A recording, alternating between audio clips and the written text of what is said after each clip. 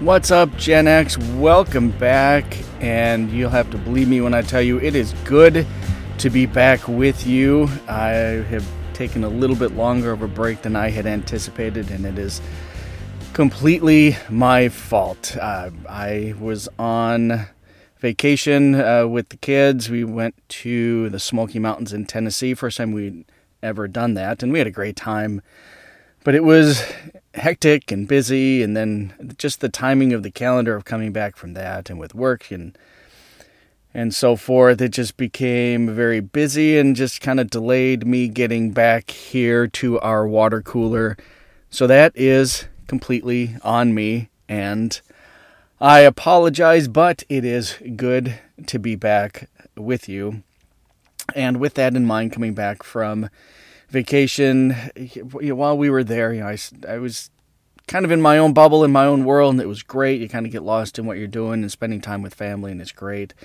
And so you kind of get out of your routine a little bit and following headlines and so forth. And I would see, a trickle of things as the week went on. And boy, there was a lot of nonsense that went on. And, I just wanted to take a break from that for a bit, because I know we tend to gab on about what's going on, and sometimes it is nice to take a break and get away from the news and just talk about other stuff that impacts us Gen Xers.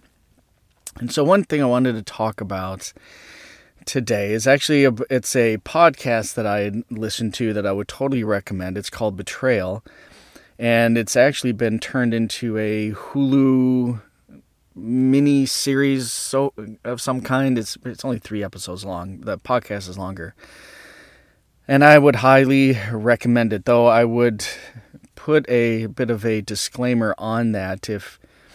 I'll tell you why in a second, but just kind of sum up what the podcast is about. That it's about this woman in Georgia who married after a number of years this man that she had met and dated in college, and she thought that she had the perfect life until she found out that not only had he been cheating on her like crazy, but he had also, as a high school teacher, had a relationship with a student, and it led to him being arrested and so on. And it just breaks down that whole experience that she had. And it's very, very multi-layered. It's really, really good. But if you are someone who has experienced something like that, it will bring back some very raw feel. It'll rip a scab that you have almost kind of memory hold a bit. So if you have experienced that, you might want to proceed with caution.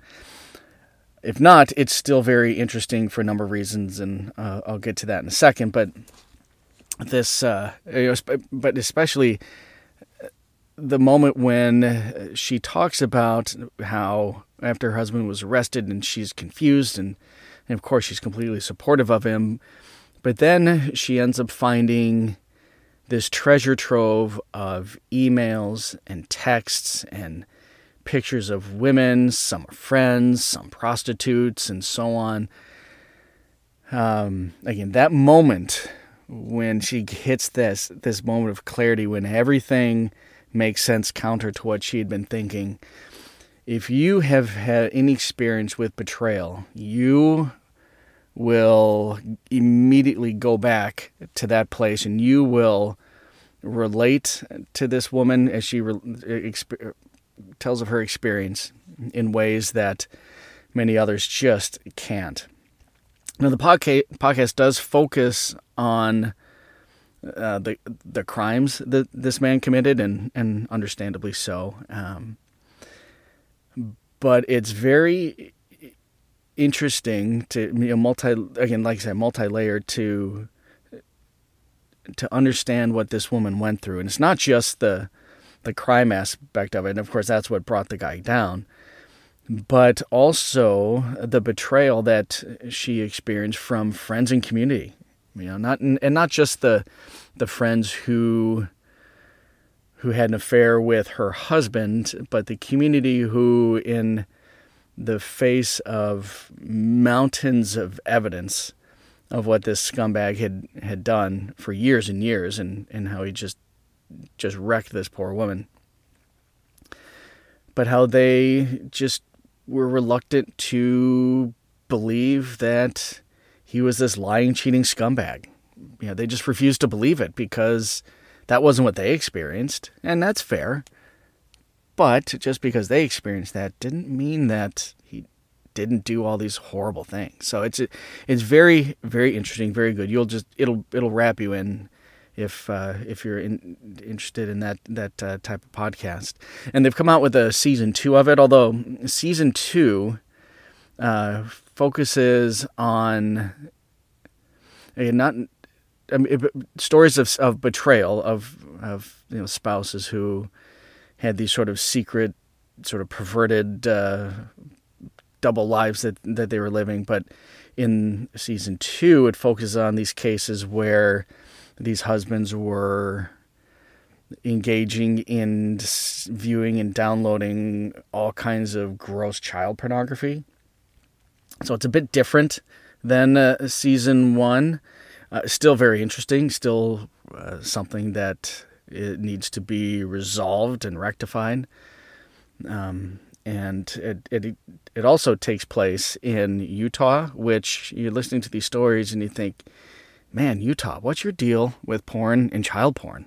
Man, holy cow. When you listen to this season 2, you almost don't believe that it's real, because it's so extreme in its perversion, and it's just disgusting when you hear the experiences that these women have and the kind of nonsense that their spouses or ex-spouses were viewing.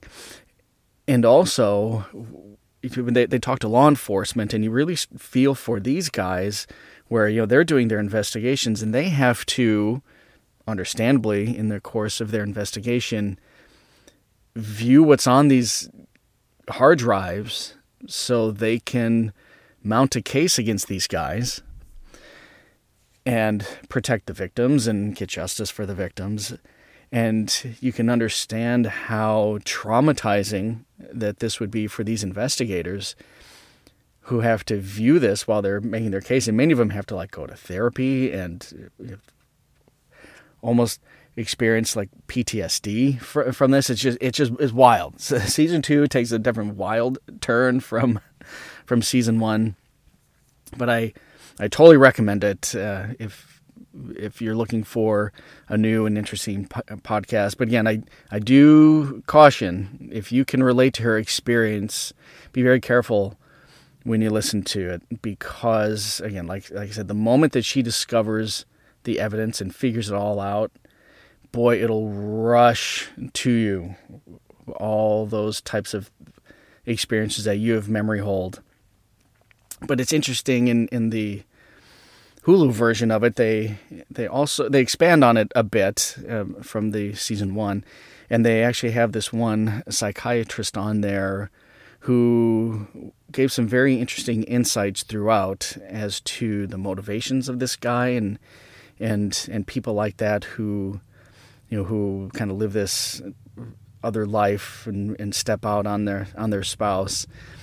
And she talks about how, and she's talking about the betrayal, the multi-level betrayal, not just from the spouse, but from friends and community and so on that turn their back on her.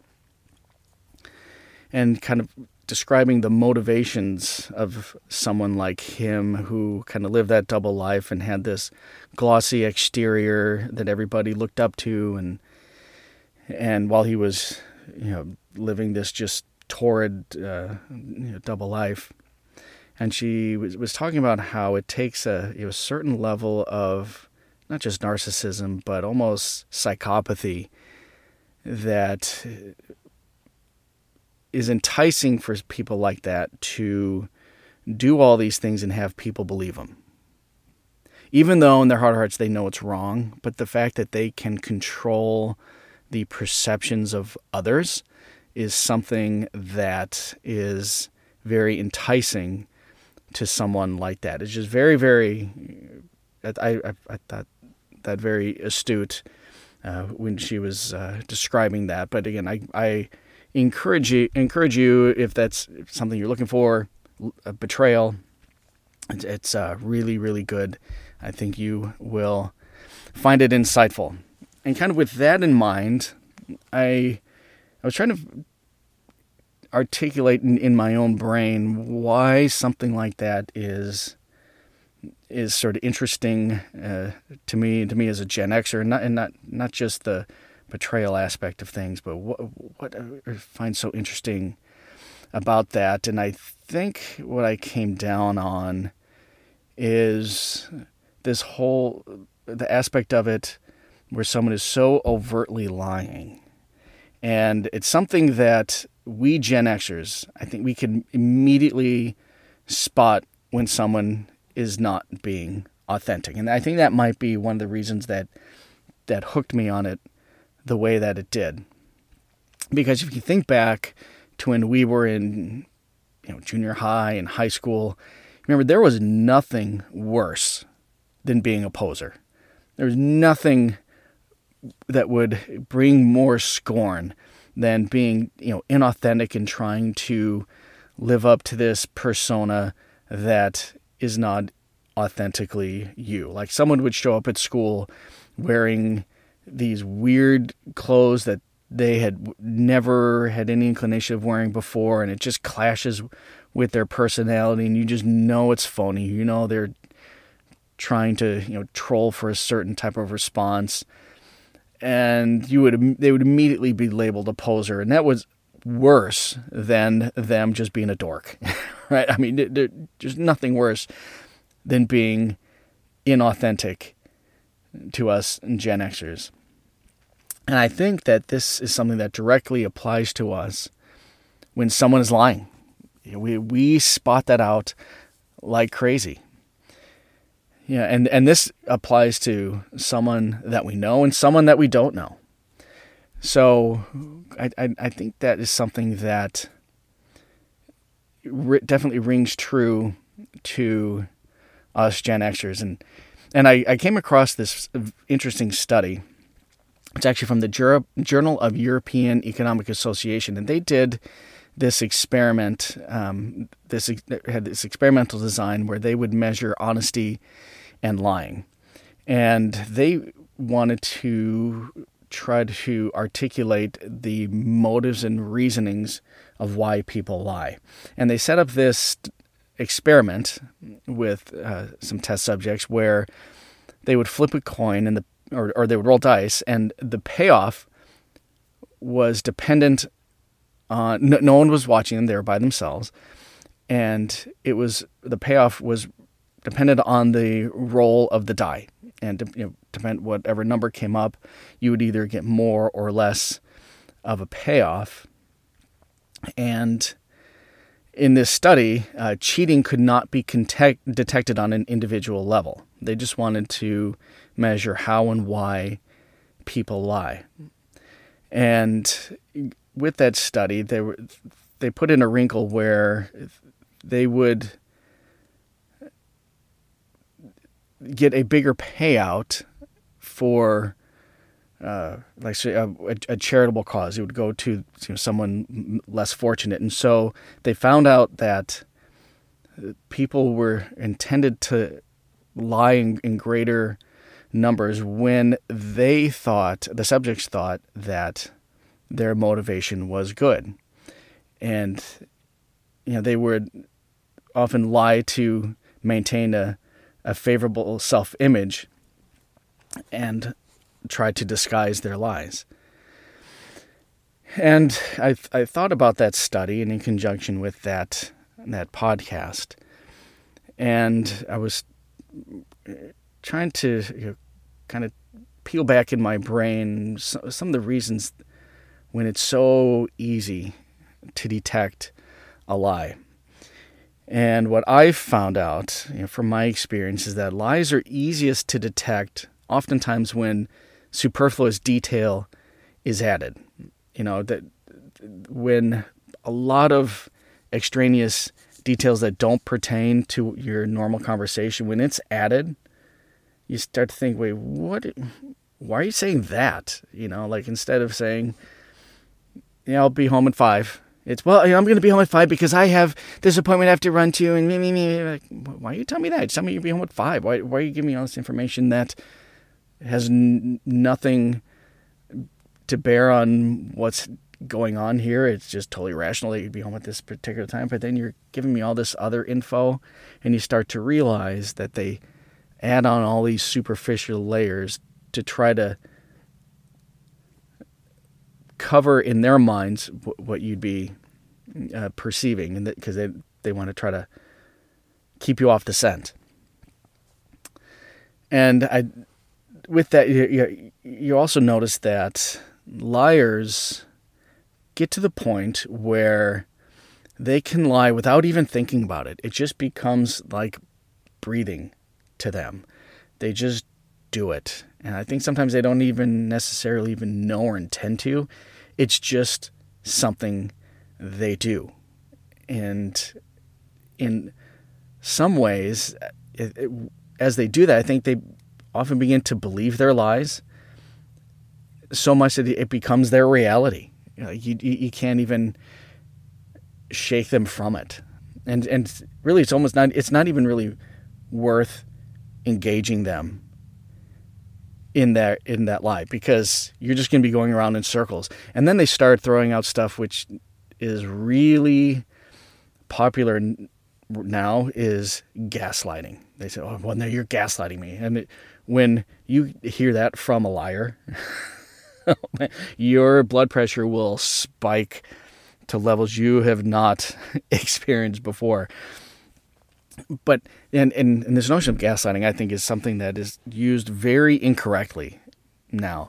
A lot of times it just is used when they say that someone is trying to deceive them. Well, that's not gaslighting. Someone lying to you is not gaslighting. Someone who is being disingenuous is gaslighting. Someone who is being fake and phony is not gaslighting. What it's meant to describe that someone who tries to get you to deny reality and then claim that you're crazy when you don't buy into their alternate reality. Because you know what's right and what's true and what's real. And your denial of their lie makes you crazy. And they will term you that way. But where this whole gaslighting thing, where I think it tends to get circular, and why I don't like using that. I think the term is complete garbage. Because what if you deny their lies and they say, well, you're gaslighting me? And you think, well, no, according to the term, you're gaslighting me. Because you're trying to get me to not accept reality, not accept your lie. That doesn't mean that I'm gaslighting you. It's actually you're gaslighting me. So it's just it's a weird circle jerk that you're going to go through with liars and people who are disingenuous. But again, it's something that we Gen Xers can sniff out, I think, better than our generational counterparts. And now when you kind of look back in the past few years, I think that's one of the things that makes the previous few years and everything that we have gone through as a culture and as a society, I think that's why it makes it so offensive to us Gen Xers, when we have been lied to over and over and over again by people in power, people in society, people around, people online. It gets to be just too much for us Gen Xers. I mean, think about how many conspiracy theories in the past 3-ish years turn out to be completely true. I mean, you can, just off the top of your head, you can think of, COVID, vaccines, Hunter Biden's laptop, the Twitter and Facebook censorship, January 6th, the FBI, Department of Justice, on and on and on and on and on. Over and over and over again, it's just lie after lie after lie and cover up after cover up. to the point where the baseline for us Gen Xers is you just think everyone's full of crap. You just start by thinking everyone's lying to you, and you don't even take them seriously. But I do think very uniquely that we Gen Xers are not nearly as easily fooled as millennials are, and we're not nearly as dishonest as boomers are. So we're kind of in this weird dishonesty sandwich that we want no part of. But those experiences for the past couple of years, and even listening to a podcast like Betrayal, it's something that definitely came to the surface for me, and it's something that I think all of you would relate to as well. So if you are inclined, check it out. I think that you will enjoy it. So that's all I have for now. I know it's a little bit shorter than normal, but it is good to be back with you. I look forward to touching base with you again, and we will see you next time. Or not. Whatever.